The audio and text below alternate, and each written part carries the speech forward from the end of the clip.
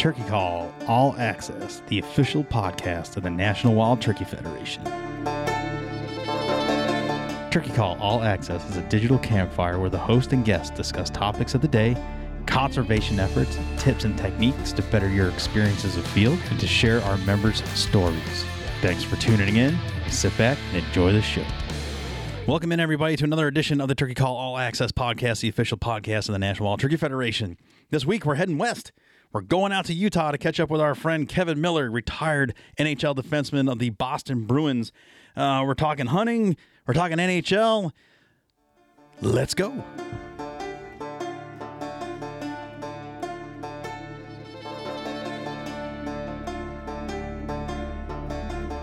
So your season is off and running. So the boys' season, yeah, the guys are they're getting after it. I've been following along. I've been chatting with the guys, kind of staying tuned when I can. Yeah. They've been doing pretty well so far. It's obviously a little bit different not being a part of it, but it's just the nature of it. Everyone's got to hang it up at some point. Yeah. So how is retirement treating you? It's been good. Like I've been super busy. We're building a home out here. Yeah. So that's been good. I'm kind of GCing that, and my dad's helped me a little bit. So that's been an adjustment. Yeah. I had a good fall hunting season, which is kind of like my first official one, right, where I was able to have a full fall, which has been fun. That's kicked off well for you. Yeah, it's been really good. So no complaints there. And then my family, just family time with the kids and my wife. So that's been a lot of fun. So that's a weird part about, like, I suppose all professional sports, but hockey, especially, like, you guys, especially through the fall and into the spring, like every season, you guys are going, especially if playoffs are kicking off and you guys are involved in that.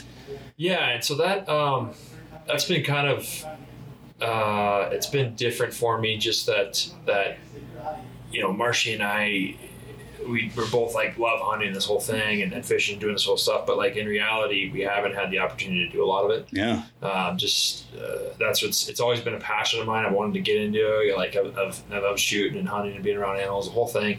And then it's just been hard to really being able to do it. And I've just been so focused on hockey for so long that maybe towards 3, 4, 5 years towards my career there, or my last couple of years, that I was finally able to maybe go out a couple of times in Boston or be before the season started and things like that. But for so long, it's like it's just been strictly hockey. So this is a new thing for me. So would you consider yourself like a adult onset hunter? That's the new buzzword going around the industry, right? What is it called? Adult onset hunter. So like you came to hunting later in life as 100%. An adult. Yeah, absolutely. There were times where like I when I was younger that we had the opportunity to do it, where like I wasn't playing pro hockey yet, or like I wasn't at Berkshire. So before that, like my family lives up in Montana, some family up there. We'd go and have the strain, like the one-off hunting trip there. But where like the passion really kicked in was definitely when I was like, 4 or 5 years ago. Sure. So I'm late to the scene. If I have my research right, you hail out of California. Yep. You're born in California, moved east. Yep. Hockey career young, kicked off through there, college in Vermont, and then you signed with the Bees. So I grew up in California. I was born there, and then I left when I was 15. So like I've been playing hockey since I was 5, and then I left when I was 15 to go back east at prep school in Western Mass. I would go back home to California every summer, but it was like 2 or 3 months max. So I was basically on New England for the past 18 years. Yeah. So when I was 15 there, and then went from Berkshire to Vermont. 4 years in Vermont, and then I went to Providence from there out of college. Had 2 years in Providence, and then was Boston ever since. So I've been there back east for a long time. Where did your exposure to hunting come from? First exposure was in Montana. Like that was like real hunting, right? And that was like not just in like BB gun in my backyard in California. Like that's a little different. So first one was in Montana. My cousins, they own a fly fishing and hunting resort up there, up there. So like they had fly fishing and whatnot, and then we were like, hey, let's go shoot some ducks and some pheasants like on their property. So that was like my first kind of real exposure to it. Yeah. So juxtapose that to New England hunting. Yeah. Do you feel like it's a downgrade?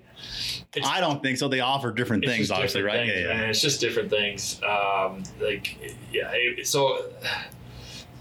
It's funny because like my whole family kind of gives me a little bit of shit for like being like, oh, you're hunting now, and like all this stuff. So I think that because like I grew up such an animal lover, like I had like just every animal you can think of: snakes, ferrets, iguanas, dogs, cat, anything. Sure. Right. So I'm like, oh, you know, and I think for me it's like it's different than just like killing an animal. I think it's just the passion side of it, getting close to those animals and witnessing them, and like I think I find that really cool. So that connection for me was huge. And then the difference between like the West Coast and the East Coast for me, I think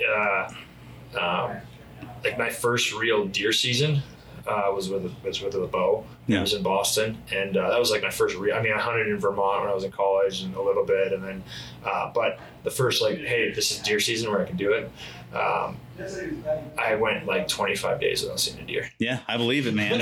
That's New England hunting. That's why you guys are like the only people putting a show on. Yeah, it's like everyone's like, no, this is so. And Marcy just be like, dude, keep at it. Don't worry, man. It'll come. And I saw a doe my first, you know, like, and I was like, okay, all right, this is cool. And then the next year I shot a buck, and but it was like, it was an eye-opening thing for sure. Yeah. And it's just different. So, but I enjoy it.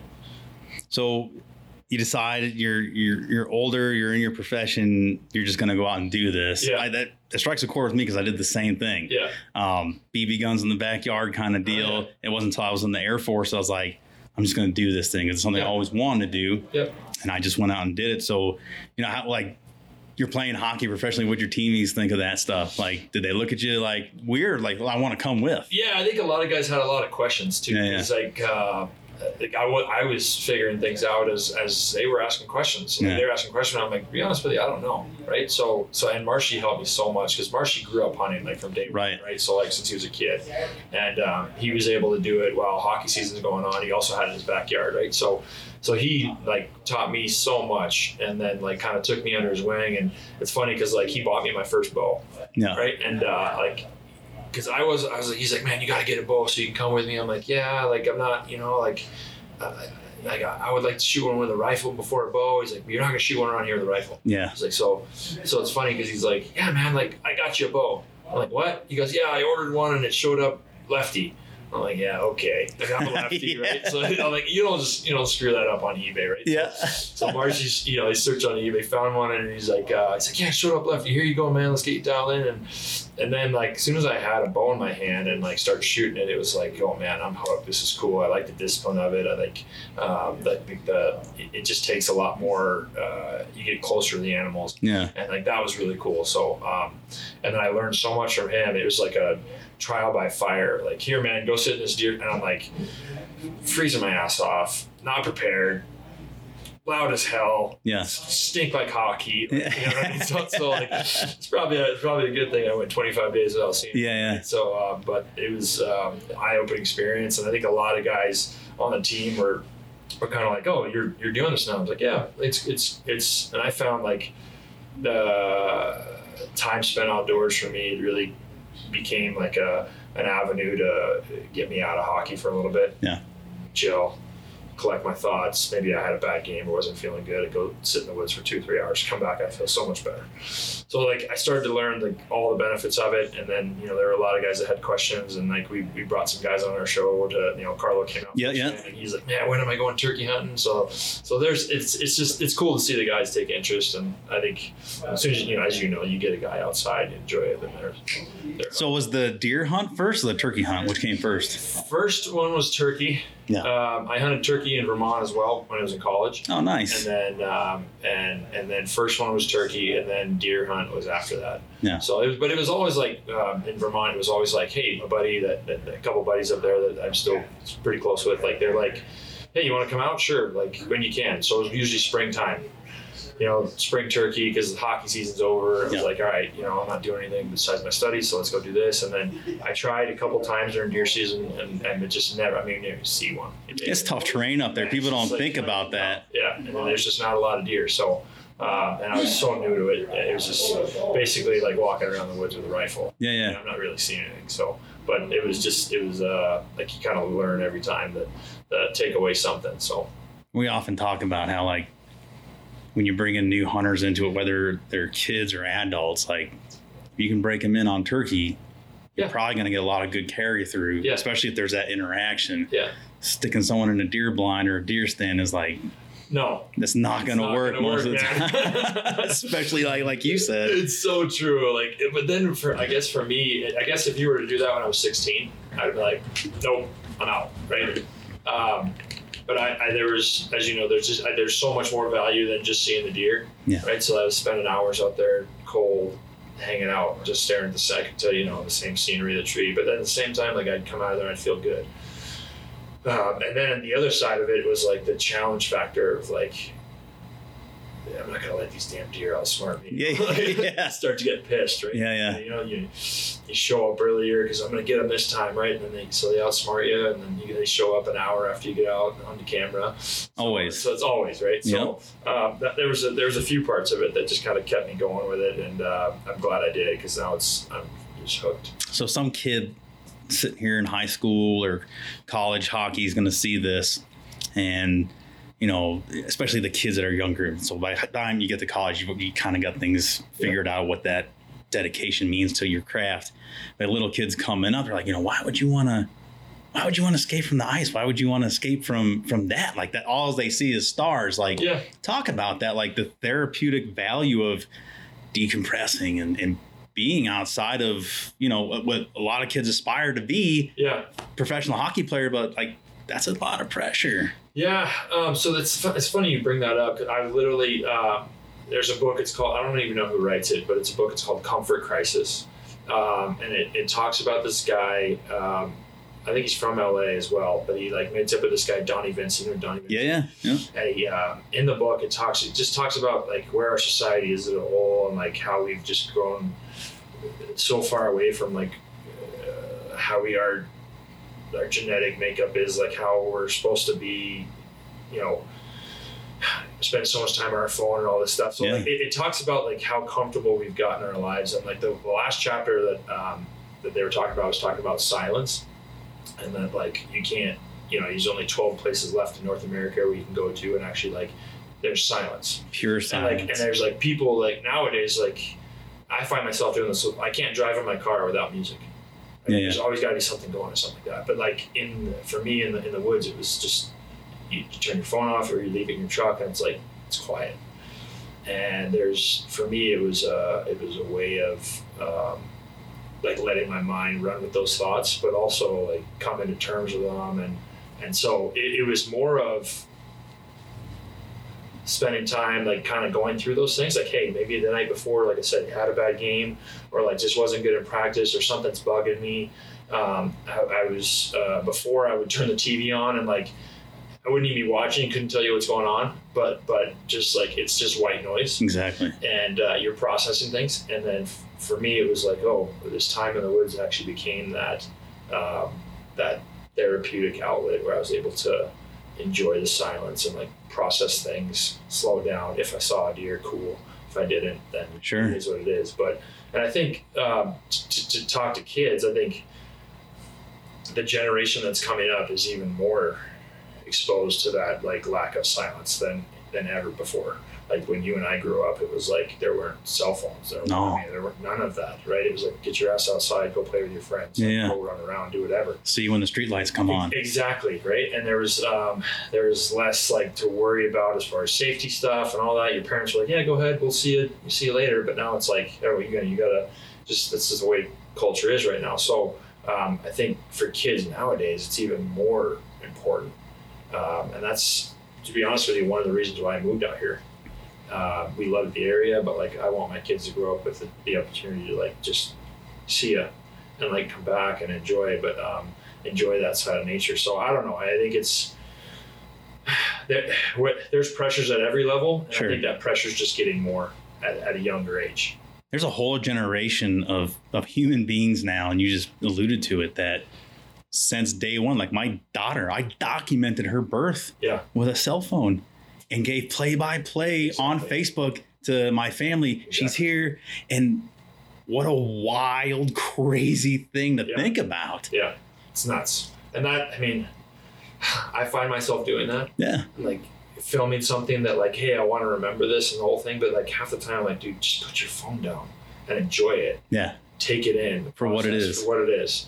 So I remember at my wife and at our wedding, we just said, hey guys, no phones. Like we have a photographer to do this, but like I don't need everyone just filming this. Like let's just enjoy it. How'd that go? Take it in. It was great. Everyone did. They did it. Yeah, like you're walking down the aisle and like nowadays like you got 30 phones. Exactly, right? Doing this. And I think that like people getting away from that would be good. It would be helpful. We do that in the woods a lot now. I know. Instantly pick up your phone and that's actually become like a weird topic for me too, because we've had guys, Sons of Fall, our two guys, Brian and Joel. They're both veterans, but like they have a Sons of Fall, a media company, and they do awesome film work. We brought them on for our last two veteran hunts. They've come out to Illinois with us. Like Joel came to my first elk hunt, and like it's cool to have it on film. But then also it's just there's a part of me that's like, is that taken away from it in some way? Do you know what I mean? Yeah, so I get it. It's like, so now every year, like I've kind of come to terms with like, yeah, I'm going to film. I'll do the veteran one, or we'll go film and do this whole thing. But like outside of that, like I don't really know if I want to film it. I just kind of want to take it in and enjoy it, and sure, we'll take a picture at the end, and like that's it. But there's a part of me that just kind of likes the purity of like just being out there without the cameras. For someone like yourself, it's a little bit different and probably a little bit more nuanced, because you're a professional hockey player with notoriety, pretty big sports town, right? I mean, it's not like you're playing for, well, I won't call anyone out, but you're playing in Boston, like the spotlight's on you. Yeah. So by virtue of that alone, so I mean, for you, and now you and Brad have this outdoor media company, and you guys are growing it. So there is a certain level of performance that needs to go on, right? So to perpetuate what you guys are doing professionally and to promote that brand. Yeah. But man, to unplug, it's a concerted effort. It is. Even for me at my level, and I'm not a blue checkmark fella. Dude, I know. It's like, can I get rid of that? Can they take that away? Oh. Like, can you get rid of that for me? Like, oh man. Like, but no, like, and that's I'll be honest, like that's part of it. Because we've been. It's part of the gig, right? In Boston, it's part of the gig with playing professional sports now. It's like the camera's in your face. Always. And you're always on, right? You always got to be on this whole thing. So, which is great. That's part of it. And I have nothing against it. That's cool. And then the Marcia Milko side of it too. Like, if you're not going to take photos and pictures and videos, like you're not going to promote what you're doing. So there's an obligation to that. And we have obligations to that with companies that we're with, sure. Right? So like for Cryptek and SIG and all this stuff, like the people that we're with that have supported us, like we want to be able to give those things back and promote that, hey, we're using this stuff and like their stuff is awesome. So there's like that side of it too, right? But for me, there's also it is a concerted effort to try to get the other side just a little bit. You want that other side. That's that purity. That's why I think most of us go out there. We start to, and unfortunately, and I know people give me a sideways look because I constantly beat up on the outdoor television industry. I know plenty of guys and gals in it, and I appreciate it, and I was a big fan of it, but there was so much so fast, and it just, the burnout factor for me was I want nothing to do with this because there was these crazy pressures that no one put on me but myself, right? But we all end up in this place of there's enough pressure in our own lives, especially being parents and being professionals. When I go out there, man, just it's like you said, take these things out. Yeah. Right. Everybody wants to be a TV star. It's a weird thing, right? It's a weird thing. And, and then you watch, I'm a huge fan of Meat Eater, right? Yeah. I think everybody in the hunting industry is, because like how he does it is such, like he does it so well. And it seems like he's able to do both. Right. And, and I've heard him though too, right, on the podcast, or he's talking about, he's like, man, there's sometimes I just want to yank this thing out and just go. And I'm sure he does. But like, it's what you see on camera is not always what it actually is. And that's just the reality of it. Yeah. So it's cool to have those things. It's cool to have those memories. And I think that, we're going to continue to do it because it's part of the gig. And I do enjoy that side of it. But there is, I think, the value in unplugging and going out and doing it the way that, I don't know, you should do it is awesome. It's all relative, right? It's what you should be doing for you. Exactly. Right. For me. And that's to be honest with you, that's why I got into hunting, because it was a thing for me. Yeah. It was like, I want to do this because it's rewarding. There's the me part of it that I like really enjoy, the therapeutic side of it, the silence. So that is, for me, it's a selfish way. Like I'm thankful because my wife gets it. That is cool. Because I go out and like I come back in such a better mood or in such a better, like, so she gets it. And especially now that like hockey's done for me, because she knows that I'm gonna have to scratch that itch. And I've been so lucky and fortunate to have hunting be that itch that does it for me. I think A-type personalities like that, when you reach your level, myself, I know I'm an A-type personality. You have to have an outlet. Gotta have something. So whether it's in the gym or you're in the woods or it's a combo of both, you just don't give that up. Most veterans have that same thing. Like we separate. We're, especially in the last 20 years where we've been living in like high ops tempo and wartime conditions. Like it's go, go, go. And all of a sudden you're expected to just like chill. No, it's just not. I gotta have that mission because cool, that drives there. It's cool because like I've had, like we are supportive of the veteran community. That's a huge thing for us, and I've had really great conversations with a lot of guys about this exact same thing, where you get out and you have like that, you lose that purpose. And one of the reasons why we started that veteran hunt is to kind of like, hey, bring guys in, show other guys that like this could be a cool purpose to have. And because for me it was like I enjoy shooting rifles. It's awesome. Like I think there's a discipline to it as well. Totally. But for bow hunting, for me, it's almost like working up for a season, because it's like you're not just going to grab your bow August 15th and then hunt August 21st. Right. For me, it's like it starts in May. Totally. You make your setup ready, like you start dialing it in, you take it in, get working on it, and then it's like a prepare for that season. Kind of like how I did with hockey, where season ends, 6 weeks later, you're on the ice, you start training, work up to season, then it gets going. So that discipline of it and that purpose has been really cool, and I want to share that and kind of pass that. And I think that there's a lot of companies that are doing. Black Rifle Coffee does an awesome job with it. There's a lot of companies that do it, and that like bring veterans and kind of show guys that, hey, this could be a really cool avenue. So it's been, I enjoy it, and I hope to continue to kind of pass that along. I like when organizations are doing it for the right reasons. I mean, the conversation's appropriate given Veterans Day is this month, and we got a nice article coming up in our magazine about a veteran that came to turkey hunting and it saved his life. Another thing I've been highly critical of is, companies using vets, as poster children or using them as a promotional piece. And it's like, what are you doing, man? You're going to get the most broken, sad bastard looking guy, prop him out there in a hunting blind, and then take all these pictures and like, where's the follow through? What are you doing?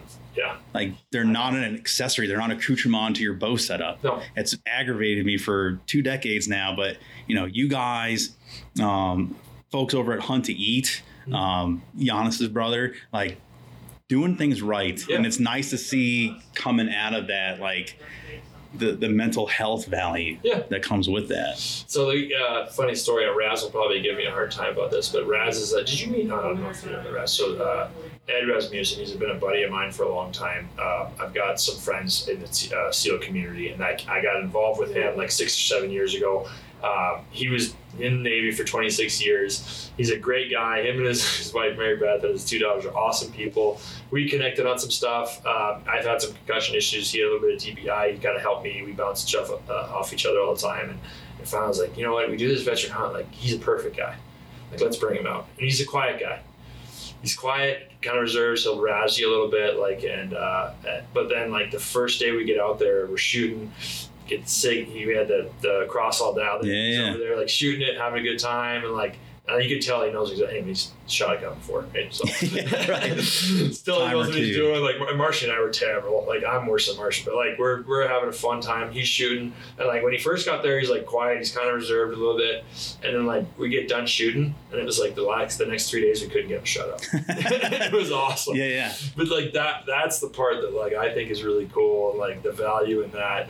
The therapeutic value in that, like, and he's not like by any means like he's good. He's a great guy, and like he's been through the ringer, you can tell, but he's in a good solid spot. And just to see that is really cool, and like that's what we'd like to highlight and share. The value for that is not just veteran, right, but like people in general. Yeah, that's it's cool to share those experiences. I'll start breaking down some barriers, and then once you go through some iterations, like especially at the academy where you and I got to meet.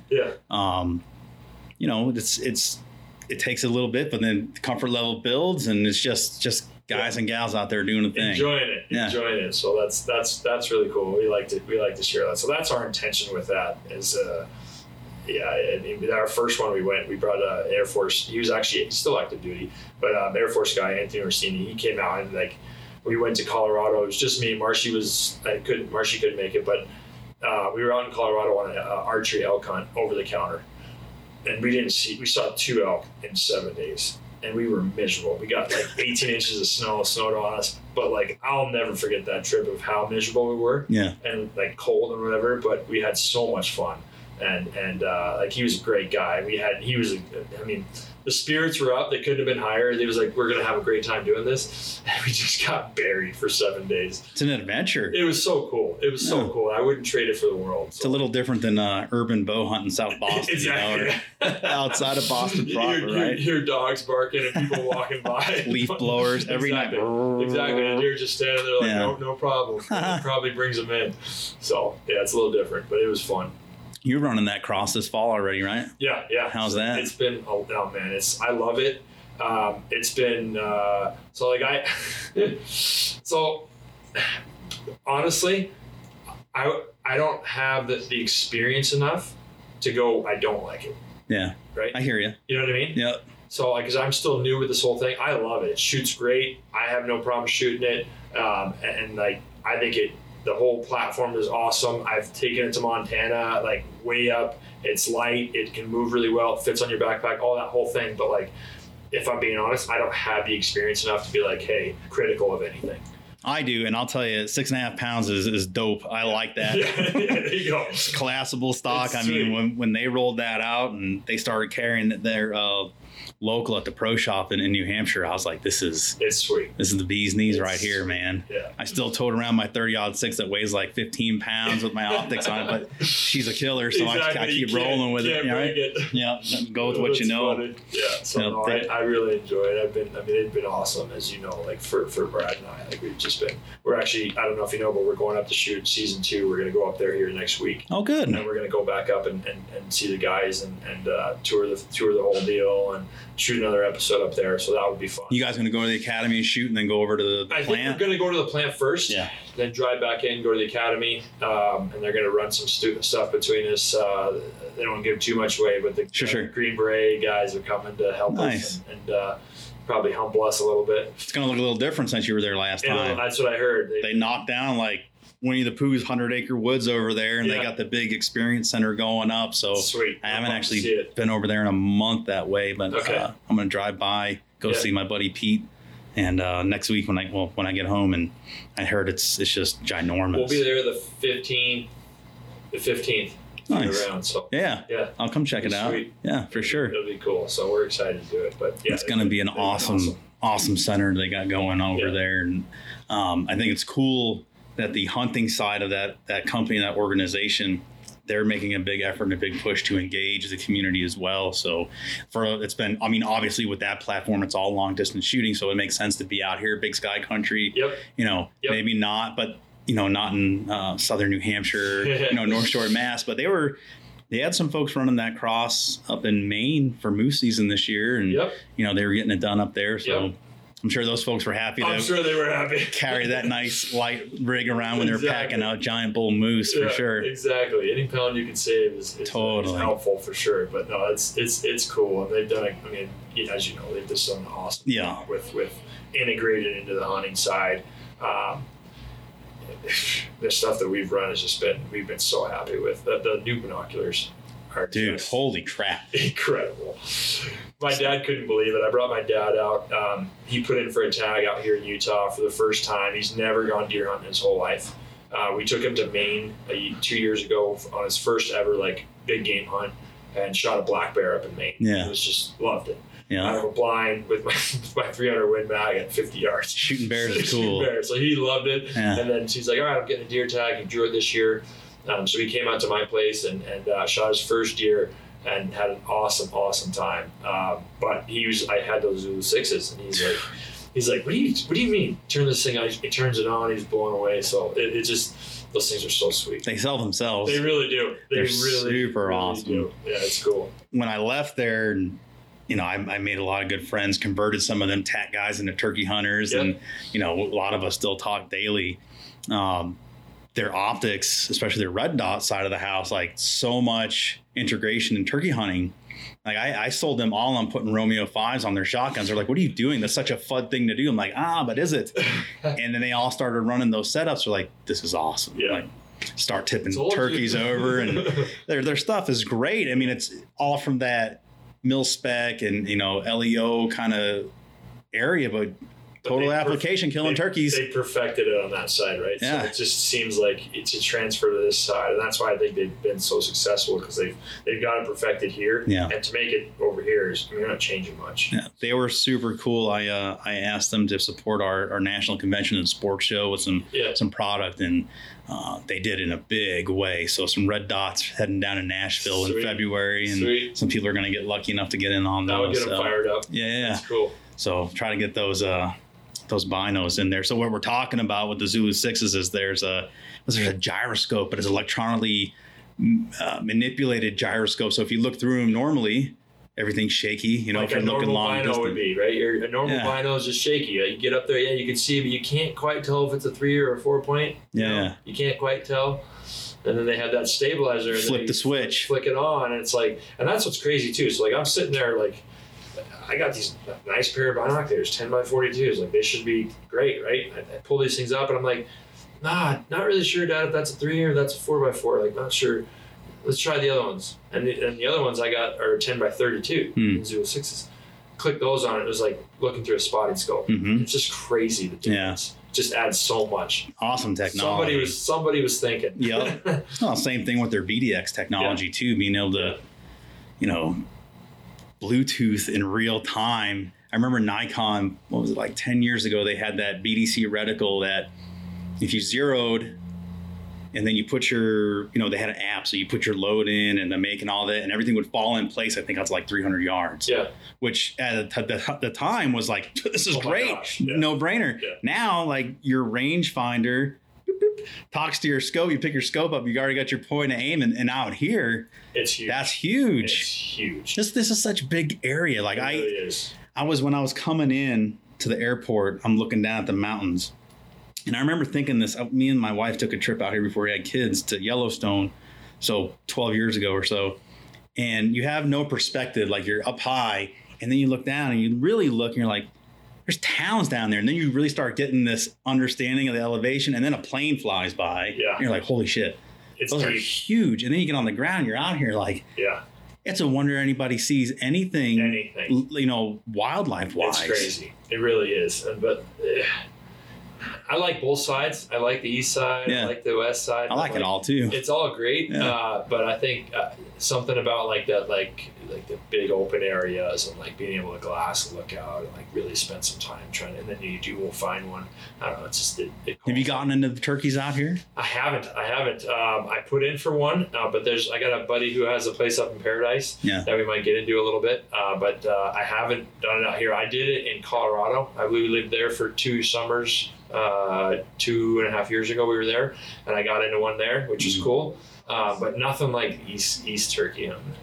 So what do you think? What's your opinion on it? I think the east side is there's more birds over there. Yeah. There's a lot more birds over there. But and it's less like mountain hunting. It's more kind of like Vermont. I guess Vermont. I guess Vermont, yeah, for sure. But my experience with turkey hunting has always been like, you roost them that night, right? You kind of know where they're going to be. You set up in an area where it's pretty flat and whatnot. And if they don't come into that area, you can get in the truck and kind of go around and call a little bit and then like make a move. Out here, I don't know if it would work that way. I don't think it'd be the same. So over here, I mean, there's not a lot of timber, so you kind of just, if they're there, they're there, right? There, right? They might be there, they might not be. So I don't know. Like I haven't hunted out this way that much. So I'm partial to the East Coast for that. I've been told from fellows that have come out this way chasing their 49 state that, Utah and Nevada prove to be pretty tough areas to hunt. Okay. And I think it's for that reason. It just they're competitive for resources, whether it's water or shelter. So, and then you're competing against other people on the ground going after the same spots. Exactly. So exactly. It's pretty tough. I imagine it will be. And like where we are, I saw last spring? No, the year spring. So a year and a half ago, spring, I saw the only turkeys that I've ever seen here, like driving around, like 10 of them crossing the road. And I'm like, where are you guys roosting? Yeah. There's no trees. What's going on here?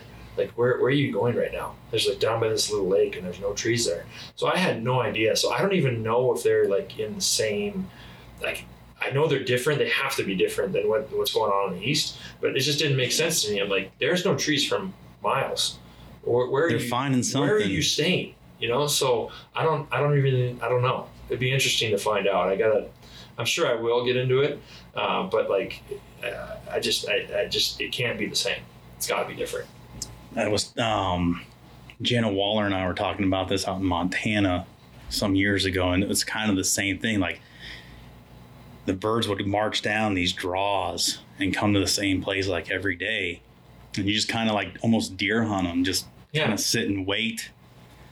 Strange, but it's different. Yeah. It's a totally different challenge. And you're not calling them like that. That's I don't know. I'm sure you could. There's got to be places where you do and you call them and do the whole thing. But like, it's totally different than the East Coast. Yep. Yeah. So it'd be a challenge. Something I'm sure I'll get into. Guys like coming out here because it's not that eastern bird. That eastern bird runs into so many turkey hunters and they're a little bit more aware and wily and. I hear people say, Merriams are kind of dumb birds. Yeah. I don't know. I've hunted them both, and I don't think they're any dumber than an Eastern. They're a lot of fun, too. So that's cool. Yeah. That'll be interesting. Brand is, we got someone vacuuming in the background. Gilbert, you'll have to knock that down for me, bud. You got another season of the show coming out, and then new gear coming out, too. How is the brand doing? It's been, honestly, we've enjoyed so much of it. It's been so much fun. It really has taken on something totally different than what we thought. Like, I don't know if you know the story, but like Marcy and I were sitting on a bus and we're like, hey man, where are you going this summer? Like, where are you going to do hunt this there? Oh, cool. Let's get, when we get back, we get to Boston. I forget where we were or whatever. And he's like, man, we should just start a company. And I'm like, for what? Like, what do you mean?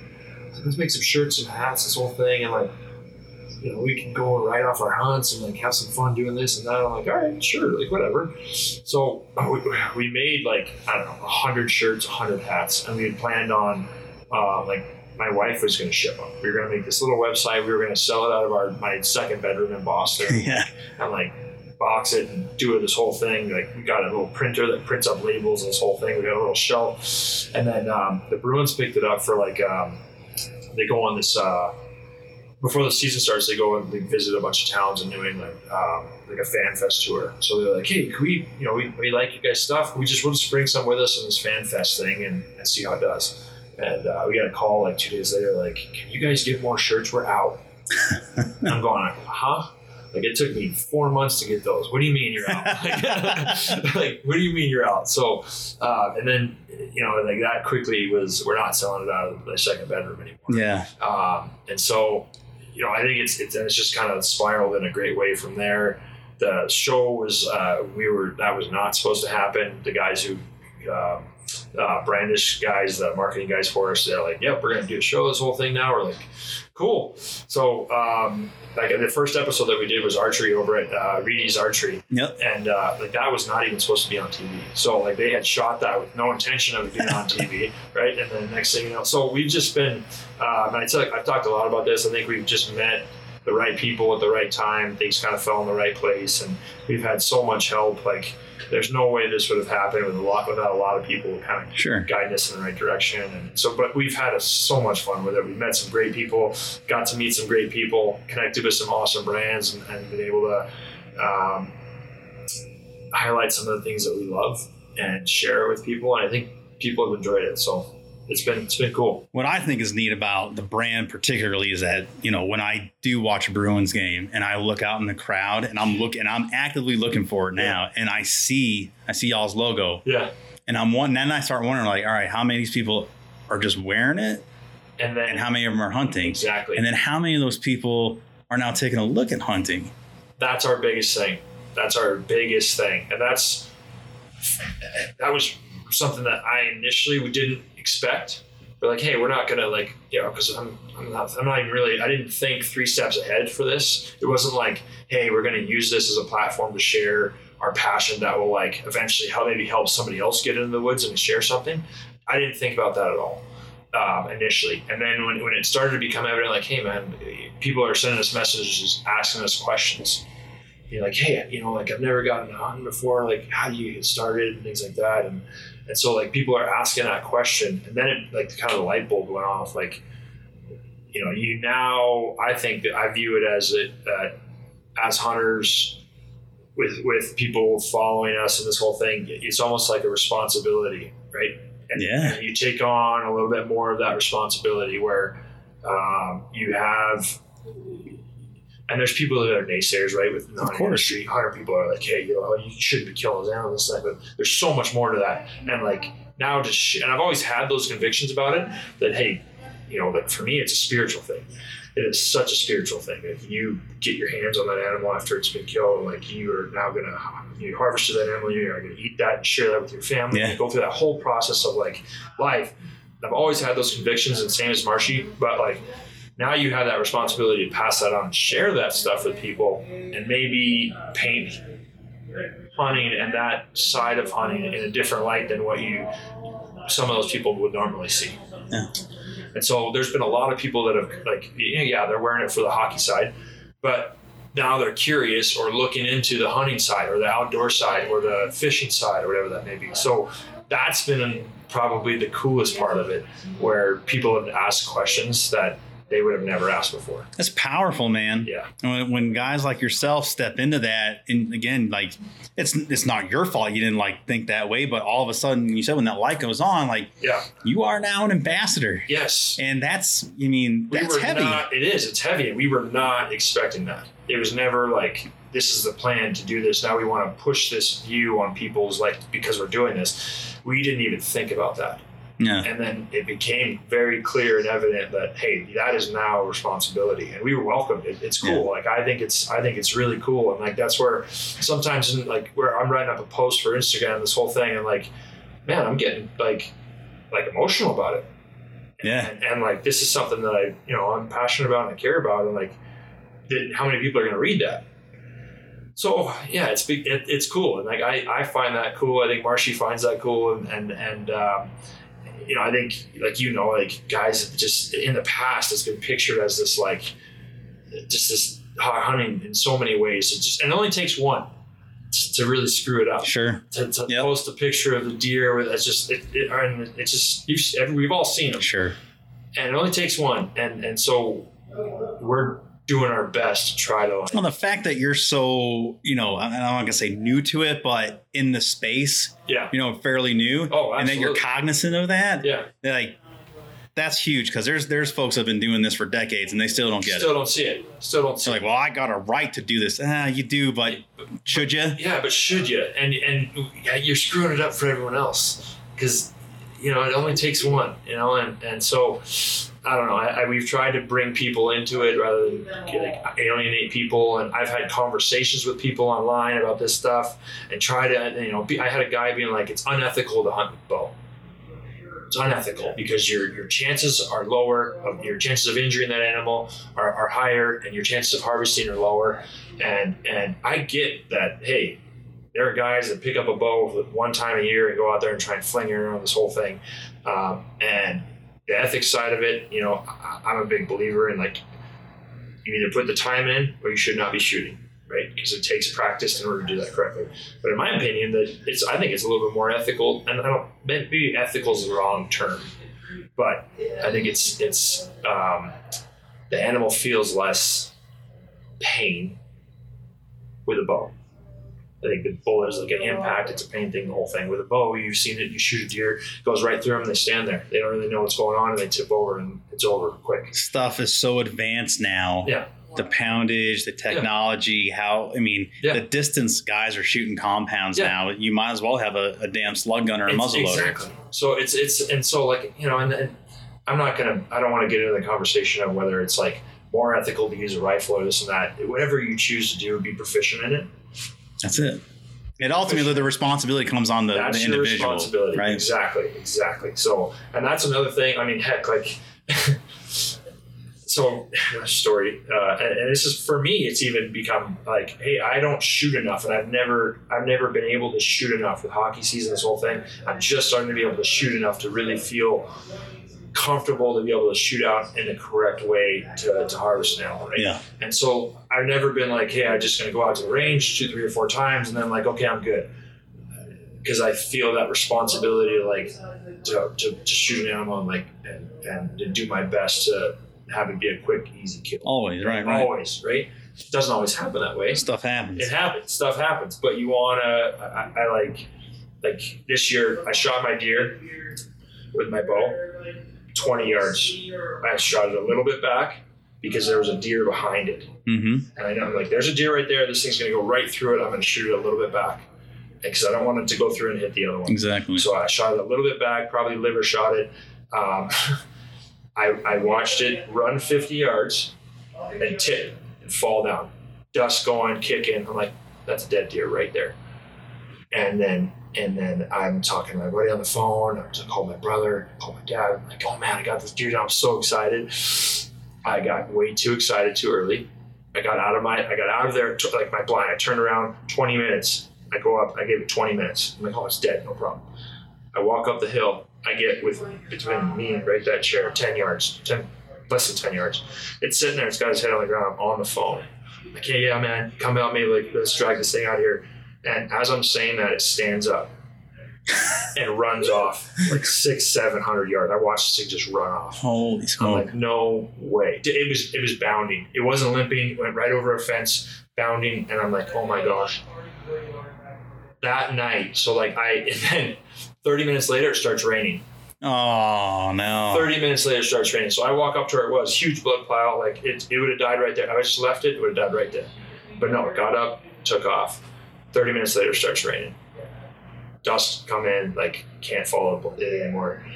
Oh my gosh, I'm gonna have to come back and find it in the morning. That feeling for me was one of the, I didn't sleep 1 minute that morning. Yeah. I was sick to my stomach. And I was like, I'm never doing that again. Yeah. I'm never doing that again. So that, and that goes into for me, the responsibility side. Yeah. If I would have put a bad shot on that thing, I just would have been sick to my stomach. And it happens. It's happened to everybody. Heck yeah, it has. But it just, I don't want that feeling again. No, none of us do. But, this is a common theme in these conversations. And as you do this and as you go through the maturation process of hunting and you get to be an older age, eventually you're going to step on one of these mines, man. 100%. And it's going to happen. It happens to all of us. And if you say it doesn't, you're full of crap. You're full of it. It happens. And so I understand that side for people where they're I understand that side because I am an animal lover. I get it. You don't want that animal to suffer. Right. That's the worst thing. You never want that to happen. You want to do everything you can to prevent that from happening. So the practice, the making sure everything's tuned, the checking your zero, to making sure you're shooting enough, like all of those things are steps and responsibilities that like you have to do it the right way. But that's what makes it hunting and not shooting. Exactly. Because things happen.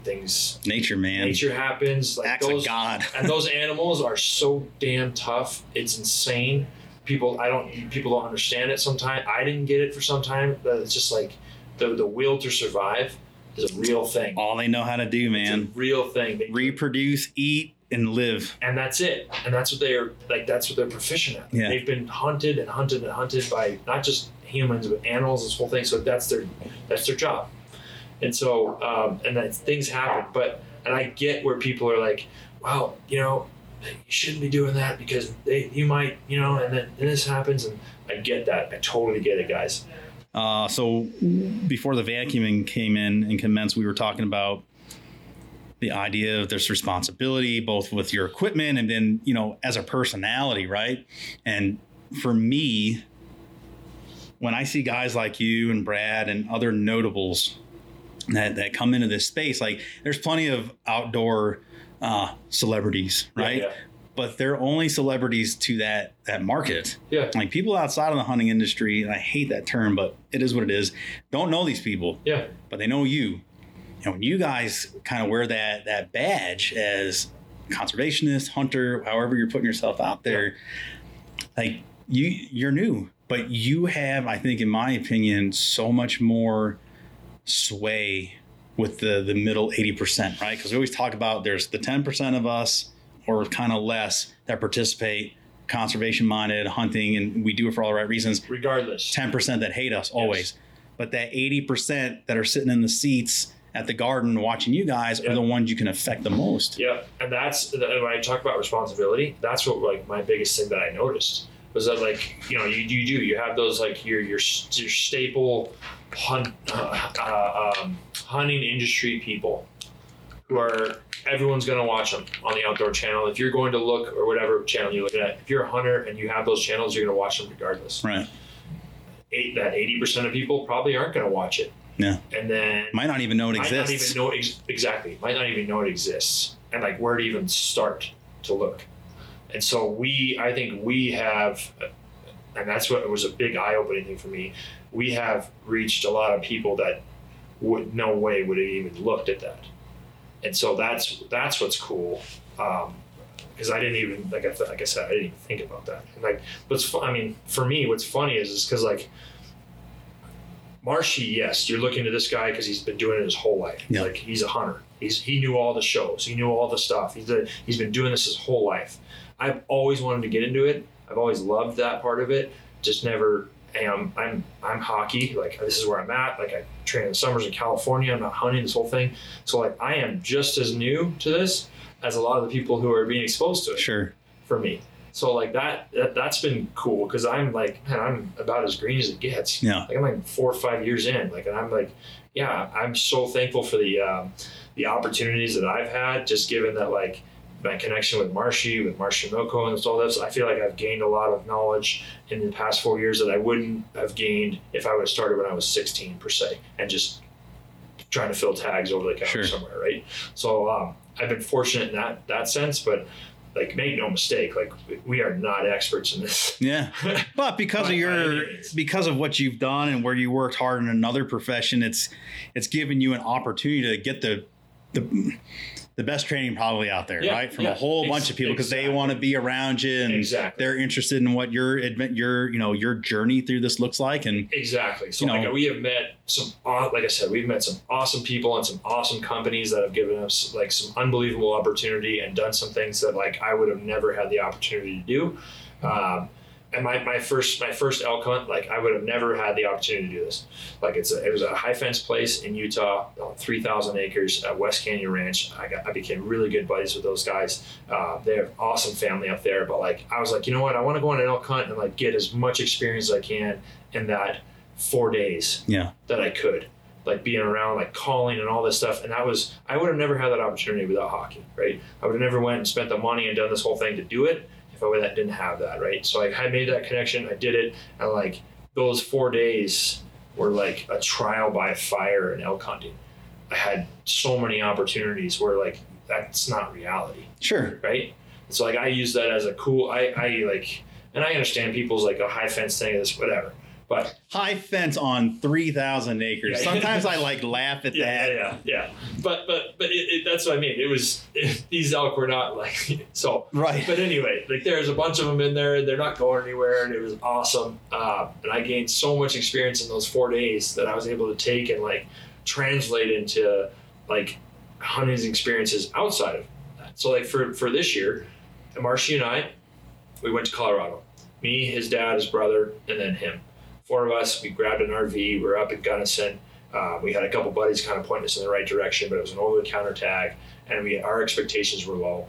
But like first 2 days we had to hunt this small spot because Marshy had to go down and make a few phone calls for hockey business. And then the 3rd day we got into the spot where, hey, we're going to go up and we're not coming back. We're going to go in there, we're going to stay in there, and we're going to come back when we shoot one or whatever. Or it's day 2 or day 3, we don't run out of food or whatever. We get in there, it's the first morning, and we took a 25-minute Polaris ride in, and then you start hiking. So it's like we're back there, right? We're in there, which was awesome, which is what we wanted. And we were thinking there's going to be no hunters in there. We're going to be good. It's a good spot.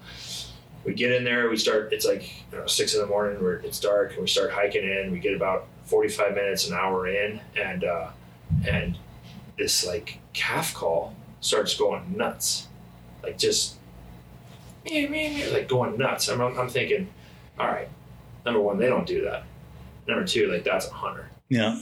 And then I started thinking, and Marshy's like, dude, we're way out here. There's no way that's a hunter. Like, I'm like, Marshy, we should turn around right now and we should go out the other way. He's like, no, let's just walk a little bit. And it's like, let's just walk up and kind of, so we put our heads down, we start walking, we're slowly kind of creeping up. Like 10 minutes go by, we walk in, and we walked within 30 yards of a cow and 2 calves. And sure enough, that was the calf that was just going nuts. And I'm thinking like, oh my gosh, like that's awesome. We're in them now. And then boom, 200 yards away, bugling elk going nuts. So I'm on Marshy's. So Marshy brought the tags. He brought me along. I'm like, dude, you're shooting first. So he's ready to go. I've been practicing my calls, and like I feel pretty good about it. And like the only way I would have got that experience is if I would have like didn't go to the West Canyon Ranch and like be around it and see it and hear it. So like I've been going at it and I've been learning, and so I'm calling, I'm ripping bugles, he's ripping bugles, I'm cutting him off, and Marshy's telling me, hey, keep going, and I'm standing right behind him. Next thing you know, like the whole herd is around us. We're in it, and this like 6x6 elk's coming right in, and I see him at 50 yards, and he's scraping, he's peeing, he's losing his mind, bugled right in our face. Marshy draws back, and he walks up the hill and stops at 40. He stops him at 40 yards and puts an awesome arrow into him. Long story short, like that whole experience was I would have never had the experience to kind of get to that spot, wind, bugling, cow calling, kind of figuring that out without those past ones. Sure. And it's something that like I wouldn't trade. Like it was the best hunt Marshy and I had ever been on. Like he said, hands down, it's the best hunt he's ever been on. It's like it was all built off of like that. Yeah. It was sweet. It was super cool. It reminds me of some turkey hunts I've been on that I've heard hen talk, and this is in the spring, and I'm like, I started looking around, like the same thing. Like I know where I'm at, and I know I've made an effort to not be around people. Yeah. And that is some of the worst hen calling I've ever heard in my life. Like some dude is choking on this diaphragm. Yep. And sure enough, it's a real bird. And not only is it a real bird, but there's a tom coming right behind her. Yeah. Game on. Yeah. It's crazy. It blew my mind because I'm looking at him. I'm like, there's no way that a calf, let alone a cow, whatever, is going to. It was 30 seconds of just like going nuts. Like that's another hunter. We got to go. He's like, no. Let's just walk up there. Let's just make sure. And sure enough, it paid off. But like the experience like that and you gain. I mean, you do it every time. Every hunt you go on, you learn something. Always. So, always, no matter what. And it was really cool. Like I'm thankful for those like pre like real hunting like experiences that I was able to have in order to gain that knowledge to kind of replicate now. That I have something to go off of. Yeah, so you had some good amount of hands too to pack it out too. Oh man, how was that? It was so fun. We were probably less than 2 miles from the Polaris. No, it's not bad. Not bad, right? Less than 2 miles from the Polaris. So, and the thing was, it's like Marshy shot his, and then there's another big bull. What happened was another bull up the hill was screaming. So I'm like, I get right on the call. We called him into 60 yards. But what happened was, is like, this is another thing I learned. They like want to be on the same plane as you, and they want to see you. They want to see that other bull. So they need verification. They need verification. So what happened was he got too close. He's 60 yards. I didn't have a shot, but I was at 60 yards. I'm trying to get him like the 45, 50 range, and I bugled him at 60, and he's like, I could see at 60, and there's no bull. There's no bull. So he's like, nope, I'm out of here. Turned around, gone. So, and then I bugled again, and there's another one on the other side. So I got up, we started chasing after this thing, and like this guy, he was bugling every time I was bugling, but he was running away every time I was bugling. So then I cow called, and he turned around and came for us. So the bugle wasn't doing it for him, the cow call was doing it for him. Called him in, got him into 60, got him into 50. At 50, I drew back, he kept walking. And I'm kind of behind a tree a little bit. Marcy's behind me, cow calling. I drew back, and I could tell I'm too much in the sun. So he got to 40 yards, and his head was out, and his body was behind these two trees. And he stopped right there. So I drew back at 50, and I held it at 40, like when he got to 40. And I'm sitting there, and like the clock is ticking. The clock is ticking, and I'm like, oh, man. I can only hold this for so much longer. Starting to get the shakes. We're at like the 45-second minute, and then if I was going to make this shot, I should have done it like right away, because right away I think I could have probably done it, but there's a V between a tree, and there's probably 8 inches of vitals, and I just wanted to take one more step. I'm like, hey, I'm going to take one more step. Looking back, if he would have stopped right then, I could have put that shot on him, and if I hit him, it's a good shot. If I don't, I hit the tree. Yeah. Well, that minute, we get to the minute mark or so, and I'm like, oh man, I'm shaking. And then I said, all right, I'm going to try and throw the needle. I tried to throw the needle, and I stuck it right in the tree, and that was it. So you lost an arrow. I lost an arrow, but like I shot at one, and like I wasn't going to wound him. Like that was it. So I had that little spot, and that was all. But anyway, we turn back around and we go back to Marshy's bull, and it won 100 yards. We watch him bed down, and like he was done. Little did we know, we start gutting this thing out, and like I'm telling you, this isn't an ad for like broadhead or whatever you want to call it. Never seen anything like this in my life. He hit it back, but it went back through his back hip. And stuck in. So like he was quarter two. Yeah. It went, he hit him like probably liver area, maybe a little bit in front, hit there, went to his back left hip. Gotcha. We get up to him, and he's done. He's totally done, wasted. We're gutting him out. I'm like, hey, we're gonna go, we're quartering him out, we're gonna go pack this thing out, we're gonna go back, we'll put him on ice so I can come back and we can hunt these other ones. So it's my turn now. So we're trying to hustle, right? And we're getting this all packed up, and his last quarter is the one that, like, with the arrow went in. We didn't know this at that time, but like when you're quartering him out, right, you go to like grab the leg and try to flip it, and it's like usually attached, right? So you cut around this whole thing. It folded over like just like there was nothing there, like there was no bone. It folded completely over, like the leg had been like totally going on. Wow, what's wrong with it? So I start quartering. I'm like, what the hell? So I start quartering this thing out, and I'm like trying to be careful because I'm like, the broadhead's in there somewhere. Look, we get to the point where like his back hip is, this broadhead went into his hip and right through it. His whole femur went through the entire femur, shattered that whole area. It looked like a grenade went off in his hip. My gosh. We lost a bunch of meat in that area just of how bad it was. Yeah. But that whole bone was totally broken. What were you using? The iron wills. Okay, got it. We were using those, like fixed broadhead. This thing went right through the bone and shattered that part and went through it and like exploded that whole ham. It was the craziest thing I've ever seen. But like that's ultimately, I mean, he couldn't run. He couldn't walk. Wasn't going nowhere. He wasn't going anywhere. He went 100 yards and died right there. But then the other story is we were two idiots trying to pack out an elk in one trip. So we got these packs, and Marshy's hurting and I'm hurting. It took us, we were a mile and a half or so. It took us like an hour and a half to go that far. We were just smoked, and got back to the Polaris. Went back, napped for a little bit, came back, whatever. But like, it was just the coolest experience like we've ever had in the woods, like by far. There's value in that, doing the whole thing start to finish. And back east, we don't get that opportunity very much, mostly because your critters have to be intact. Yeah. You can field dress them. Yeah. But when you go to the check station or get up with a warden, like with a bear, and check it in, not bear, but mostly the deer. So we don't often get that experience. No. I got to do that this year with a black bear, because you can do that as long as the sex organs are intact on the hide. Yep. And I'd never packed anything out other than just, dragging deer or putting a turkey in my vest. And that was like, it was work, but I had such pleasure in the work. Like, it's rewarding. I felt, I don't know, man. I know it's kind of weird and goofy, but like I felt like a mountain man. Like I had this whole jelly rolled 200-pound plus black bear on my back. Yeah. And the guy I was with was great enough to carry most of the quarters and the back straps with him. And I don't know, I felt like I earned it. It's rewarding.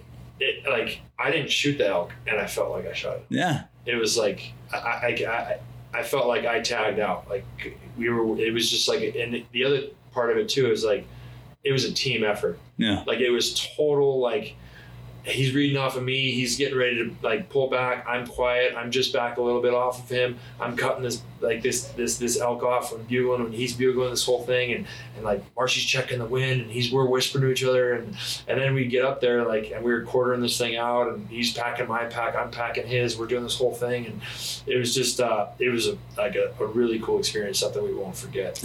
I was reading an article this morning, and I was looking at these grip and grins, right, where like with whitetail deer, and there's like 6 dudes all like proudly posing. I'm like, and I laugh. I'm like, why are you posing? Like maybe like 1 or 2 of you, the guy that killed it, and maybe the guy that helped him hump it out. I'm like, what are the rest of you doing here? Yeah.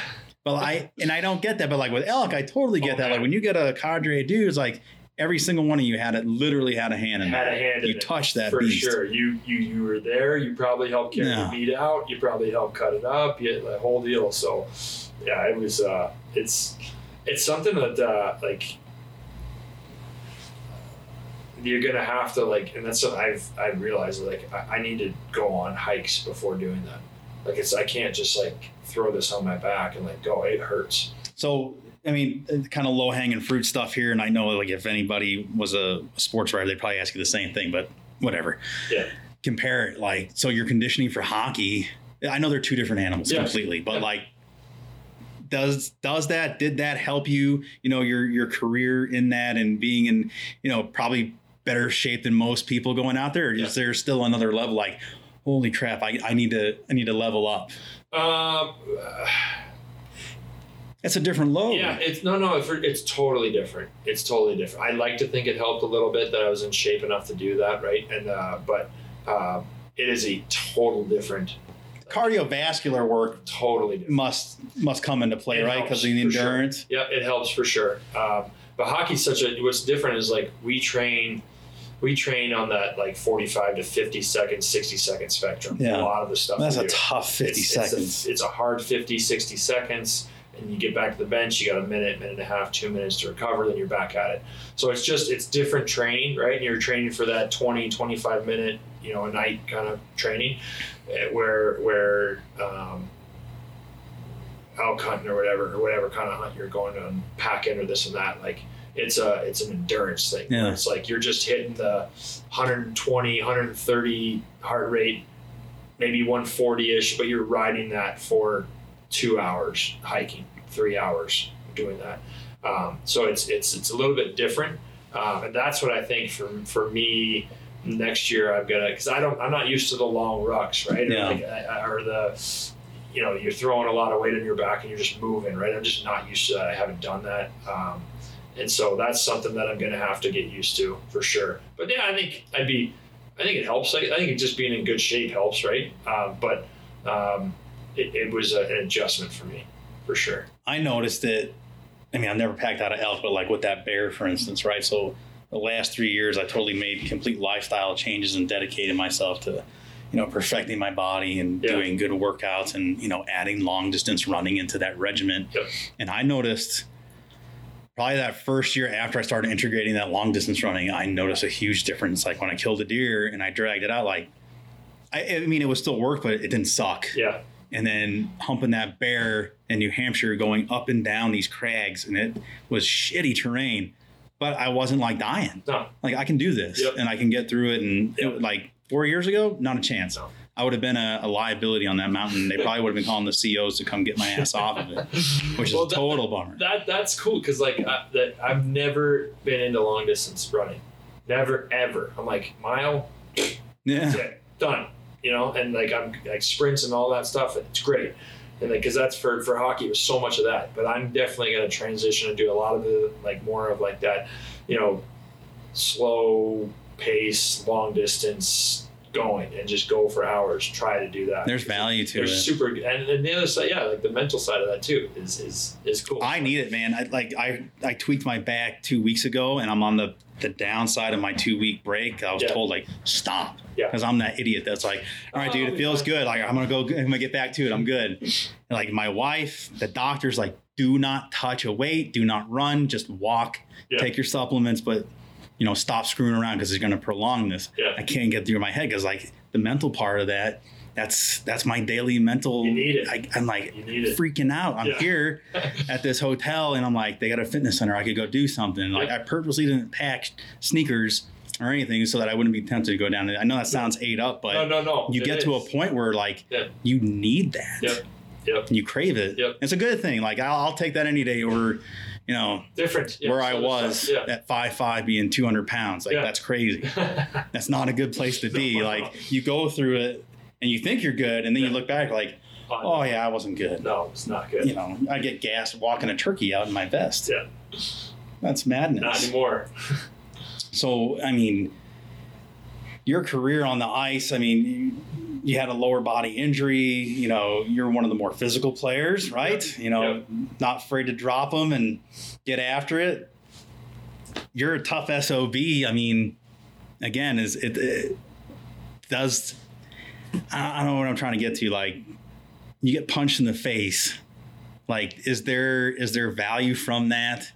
You know, that drive and that place you have to go to mentally to be able to be in that space. Like, how's that correlate to, you know, I'm going to go live out in the friggin' backwoods for 2 or 3 days, which most people would be like, I'm not doing that for 30 minutes. I like to think that there's correlation and value to that. I like to think that I think my wife kind of, she understands me with that. Is that like, I've never been a guy that just wants to go in my truck and hunt around. Like, like does the easy time hunting, like, is there a place for that? Absolutely, there's time for that. Absolutely. But she's always known that like and I've always kind of known when it comes to the hunting and the outdoor stuff that like I really want to push the boundaries with some stuff and like go out and like get to a place where, hey man, like, we could be in trouble if if we don't have our acts together here. Like the planning of it, making sure your pack's taken care of, you have a med kit, you have like these things kind of in order, and if something were to go wrong, you can rely on yourself or your buddy that like we're going to be good regardless. So I have that itch to get out and do the hard things. Sure. And a side of that I think is that it's not, sure, you want to harvest an animal, right? Everyone wants to go out there and shoot an animal, come bring one home and come back successful. But like, I'm trying my best to not put success of a hunt on harvesting. It's not predicated on a field tag, right? Exactly. So like, it's hard to do that because you especially for me, just because like, success has been so black and white for so long with hockey. It's like you either win or you lose, right?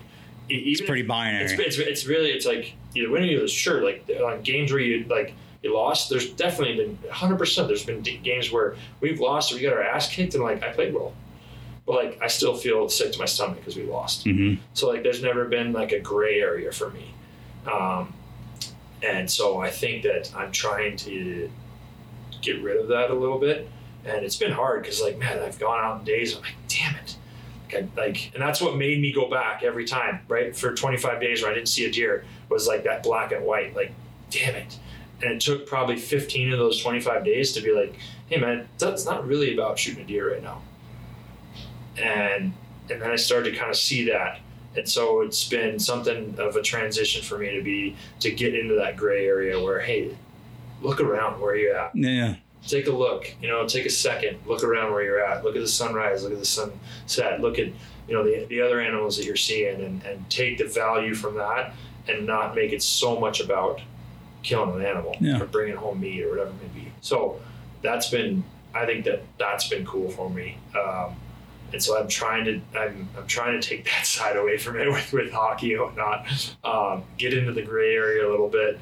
But with that, I think becomes the more what you were talking about, kind of like, does it transition and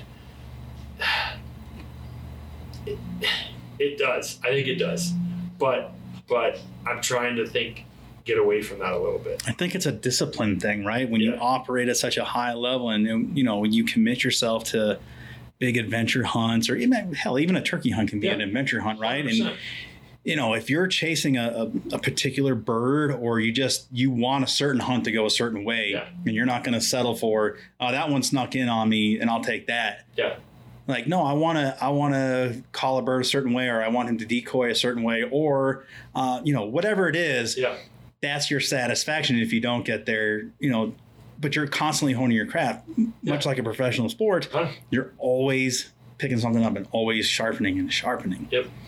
So there's always a win. Yeah. It's just, what do you see it?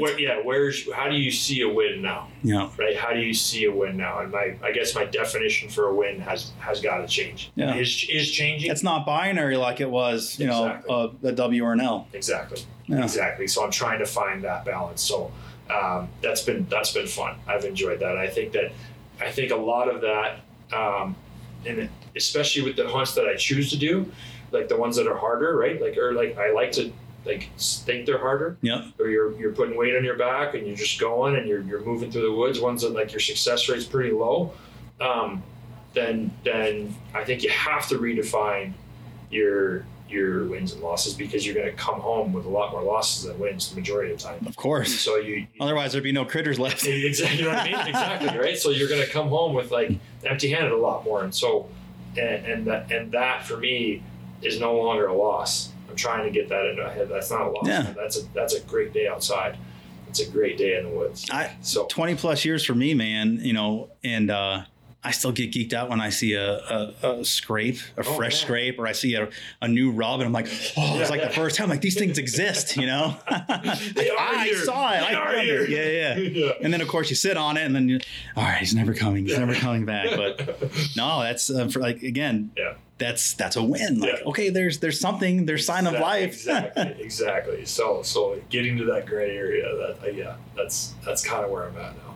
What do you got for as far as advice for people that, that are that A-type personality and have this mindset of, and this is I don't know if it's ego or anything that gets in the way of us being successful, especially guys, right? I think women are better at this. That's why they're better shooters. Yep. That's why they're more attentive hunter ed learners. But give advice to a guy that's 25, 30 years old, and he's seeing bits of this, he's hearing this on his stereo, on his phone. And, all right, one of the hardest dudes in ice hockey is, telling his story. Oh, man. Okay, so a quick story first. So we were just in New Mexico this past August. We took our Raz, our vet, down to New Mexico. We went on an antelope hunt. And it's me, Marshy, it's Raz, former SEAL, 26-year, hard dude. Joel and Brian, who are Sons of Fall, veteran guys, awesome dudes, but very proficient hunters. Yeah. And then Brian Marshall, you know who he is? Bam. So he's with Six. He's one of the 6 Hour Hunting. Okay, got it. He's one of the guides. Works for Cryptek. Big dude. I saw all the pictures. All the pictures. So big dude. Been hunting his whole life. And we're at the range, and I shot. I took the cross out and I shot a lot. I was man, I want to make sure I'm good with this. I feel really comfortable, and this is good. I'm dialed in. I made sure my rifle was zero before I got there, and like I feel really good. I was pushing out 600-700 yards. Feel pretty good. No one's there. That's pretty good. I'm like, no one's there. Like but I've got it on film. Like I got the spot and scope set up. A thing. I'm like watching it hit, and I get there, and Marshy's shooting, Raz is shooting, Raz is on. He's, Raz can shoot. And then it's my turn. I'm like, oh man, I'm kind of feeling pressure here. Like, I got the cameras rolling, this whole thing, and I'm shooting like shit. I'm like, dude, it's 100 yards. I'm like 3 inches off, 4 inches off on one side. I'm like, man, what's going on? Maybe the zero's off. I'm trying to find all these excuses. And then like I get back, we come back, we get to like the 350 yard, and like Bam's on the thing, and we're watching it, and he's like, dude, you're not even on paper. You're not even anywhere close. And I'm like, man, I don't know what's going on right now, but it turns out I was just having a bad day. Yeah. I was just having a bad day. Dude, I was just having a bad day. Like I got the 100 yard, it started to mess with me. I got to 300 yard. I'm just like, man, I like don't feel comfortable at all. Like I don't feel comfortable at all. Long story short, we get Raz shot first day, killed an awesome antelope. Marshy shot the next day in the morning, ended up killing a nice one. It was my turn. So we get out, and like I can shoot pretty good prone or like sitting and things like that. I feel pretty comfortable there, but I've never really shot off sticks before. So we get out to this, and we're on one. Bam's like, dude, let's go. Grab the sticks. I'm like, okay, cool. We get into one with about 200 yards, and I'm like, oh, this should be a chip shot. 200 yards, like I should feel really good on this thing. I missed 200 yards off stick with this thing twice. Same antelope at like 200 yards. And I'm like, I missed the first day at the range. I missed a couple times at this antelope at 200 yards. And I'm like, dude, I'm having a rough week here. Finally, we get down, and I was able to get onto another one. And I just kind of just like, hey, dude, enjoy it. Like, enjoy it. Like, it's not a big deal. Like, who cares? It doesn't matter if you miss. Like, it doesn't matter. Like, just enjoy this time. And I started to actually like just enjoy it and have fun with the guys. It was my turn to get up, and like we get to this antelope in, and he's coming in, and he's way off. He's like 490 yards, and I'm comfortable at that range. Like when I'm comfortable there, I'm comfortable. Like it's good. So I got comfortable. I got prone. I'm good. I let this like calm down. We were in his big rush. They put a nice shot on him, and he dropped. He got back up, came again. I shot him again at 270 at like 10 seconds later, and it was over. But like I learned from that was like enjoy it. Don't make it such a big deal. Yeah, that's great advice. So much fun when you just let it be, and like take the pressure out of it. Just enjoy it. And I that's another thing with like when I talked about the cameras and things. It's just it sometimes it takes the joy out of it. Yeah. And I've tried to learn that just whether like you're gonna have good days, you're gonna have bad days, but like a good day a bad day in the woods is not a bad day. Nope. It's not at all. So I just kind of chilled and enjoy the time outside, whether you're hunting, fishing, outdoors, whatever it may be, because like those are valuable times. Totally. Yeah.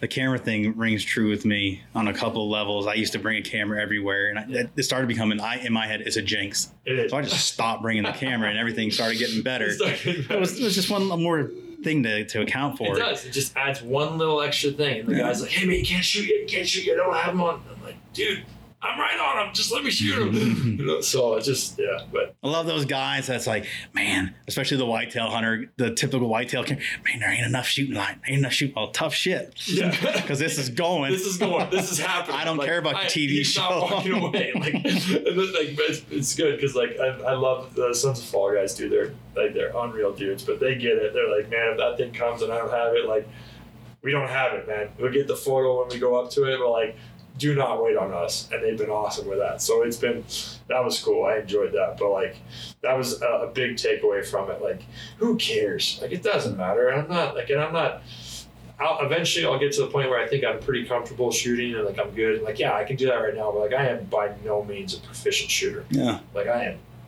so jumpy. I have an itchy trigger finger. So it is what it is. But I'm not going to pretend to be that guy. So it is what it is. And you miss. Everyone misses. But man, that's right. Have fun. Enjoy it. Yeah.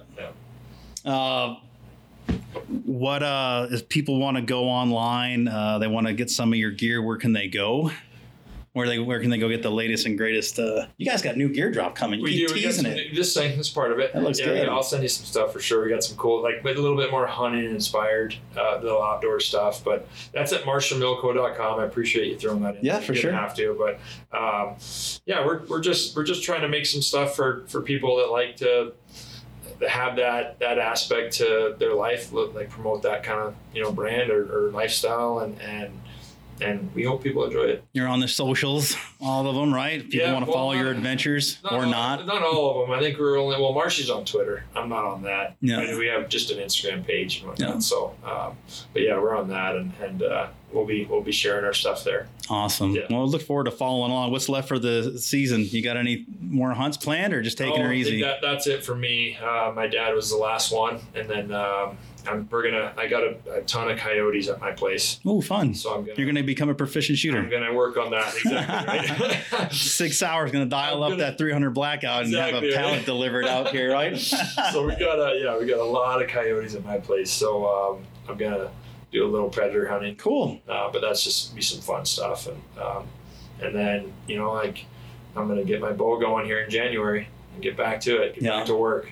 So. Traveling east for any turkey hunting, or what do you guys? I think so. This spring, I think I'll probably get back out there. Yeah. But nothing's set in stone yet. I think we're gonna try and do our veteran hunt in spring this year. Brian and I, we just bought an outfit in New Brunswick.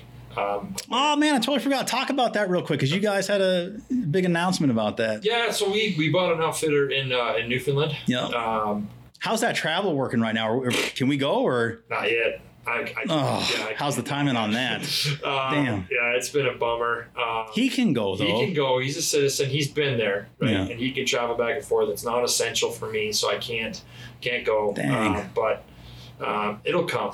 It'll come. My day will come. So, but yeah, we outfit up there: caribou, black bear, moose, and then we just got another bear outfit in New Brunswick. Awesome. So I think we're going to take our veteran up there this year and try to take down a black bear. Spring. Yeah, Awesome. spring black bear. So that'll be fun. We'll get that. I love bear hunting. Dude, it's so the best. Much fun. It is so. It's for me, it's like right there with turkey hunting, and then deer's like way down there. There's something, man. There's something about hunting a predator. Yeah, I agree. It's totally different. It is. They are wily. They are smart. They're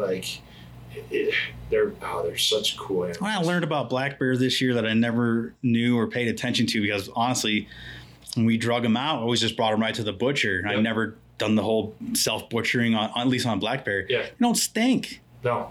And actually, there's like a sweet smell to them. And you know what? Clean. Did you eat them? Oh, yeah, totally. I always do. Some of the best meat I've ever. And the last two bears I've taken to, because I'm not being high and mighty on it. It's just my own personal value system.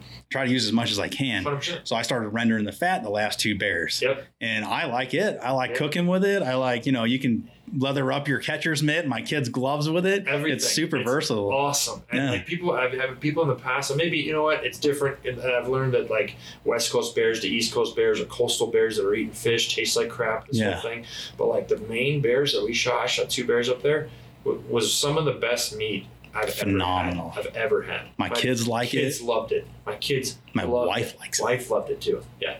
And she can tell the difference too, because we do a lot of Taco Tuesdays, and the bears find their way into our tacos. Yeah. And if I use deer meat, she'll know. Yeah. She's she's okay with it. She likes it. She'll eat it, but she's like, I like that better. Way better. My wife said the same thing. Yeah. So it's pretty neat. It's awesome. I love it. It's something that we're So I'm gonna try and get those. It's a better experience for me in the end when everyone's happy with it. Oh yeah. Because if it's just me, deer steaks, I'm the only one that eats them, which is fine with me because that's always a good post-workout meal, and I'll do that with eggs. Absolutely. And I don't have to share my tenderloins. No. But sometimes if you're the only one that's going to eat, it's man, this is arduous. Exactly. I got guys online being freezer's empty, got to go fill the freezer, go grocery shop. I'm I ain't got that problem because no one else is eating it. It's a lot to eat, and I still want to hunt, but where am I going to put it? But we got that squared away. Yeah, man. I appreciate you coming out. Thanks for man, this is sweet. Being on. And if you do make it east, doors always open. Yeah, well, hopefully I'll be out there for SIG. If you're going to be there for that, come say hi for sure. Yeah, I will. Springtime, be cool. Maybe we should go chase some birds. Dude, I'm down. That'd be sweet. Totally. That'd be sweet. Because we got them on lock for sure. That'd be sweet. I appreciate you, man. Yeah, man. Good luck. Thanks. All right. Cheers.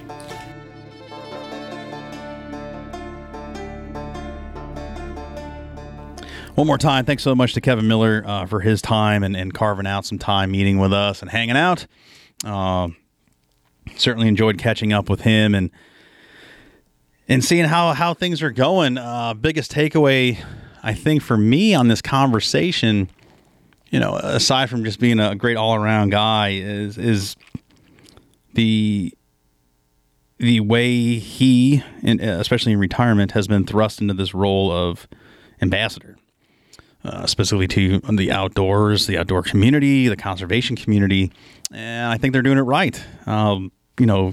Folks with that kind of out of the space celebrity that appeal to a mass audience like that, like in the sports world, entertainment.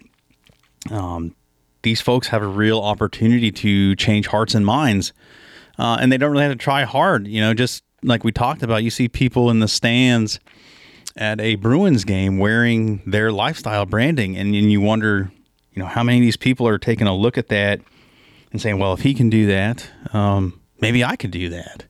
That's attainable, and there's no real way to measure that, I suppose, but it would be cool to find out if, I suspect they are influencing some folks to try out some new things, whether it's fishing or adventure hunting, big sky country, or chasing turkeys back east.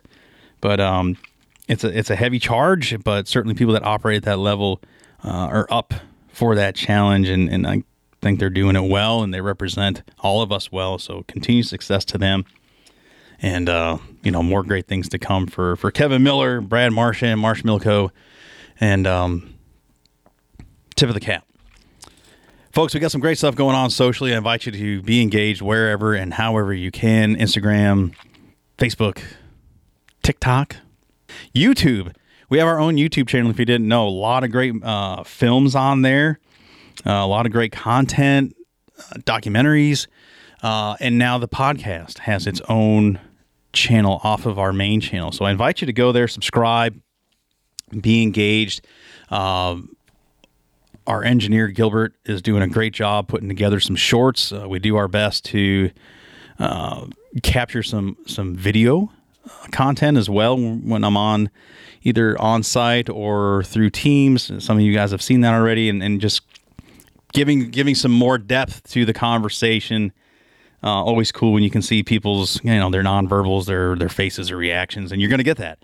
From the little shorts that Gilbert's producing and a damn good job at it as well. So, as always, subscribe, rate where available, especially on the podcast, forums, iTunes, Google Play, Spotify, TuneIn, Stitcher, iHeart Radio, all of them. We're on almost every single one of them, and some that you never even heard of. So you can follow the link to our podcast hosting page, and it'll show you the great opportunity of subscribing or different platforms. So I invite you to check that out. Next week is Thanksgiving. It's an off week anyway for us, so no program there. We're getting into the holiday season. Got some more good guests lined up. Probably do a little big woods deer tracking coming up before the holidays, which will be really exciting. A great story there to tell. Super Bowl champions coming up. So lots of great stuff. Thanks so much for everyone that's gotten behind this, supported it, is sharing it around and in helping us tell our story. So this is actually a breaking news at the end of this. So our online e-commerce shop grand opening is Cyber Monday and Black Friday. So I invite y'all to go to shop.nwtf.org. That is our online store, guys and gals. There are going to be some great lifestyle items there for you. Do a little holiday shopping. We're going to include some memberships from some partner, specifically Onyx. I think every $100 spent for the first 150 people that place an order, you're going to get a free premium membership to Onyx. $150 spent if you've been looking to become an NWTF member. Go on there, do some holiday shopping, spend $150 or more, you're going to get a free membership for a year to the NWTF. And then Cyber Monday, another great deal to come. So keep up with all that on our socials. We'll be posting that up. Some of the deals and things of that nature. Again, that's shopnwtf.org. That's our online web store. We invite you to go there. A lot of cool stuff. Even for the non-hunter, you're going to go on there and be like, man, those are damn cool shirts and lifestyle stuff. So, it continues to tell our story. And again, the support is, it's appreciated, and it's necessary so we can keep bringing mission delivery to our membership and those that enjoy what we do and are not even members. So with that, all those plugs there, happy Thanksgiving, guys. We're in the holiday season. I hope you're around the ones you love. Be safe out there. We will see you next time. Take care.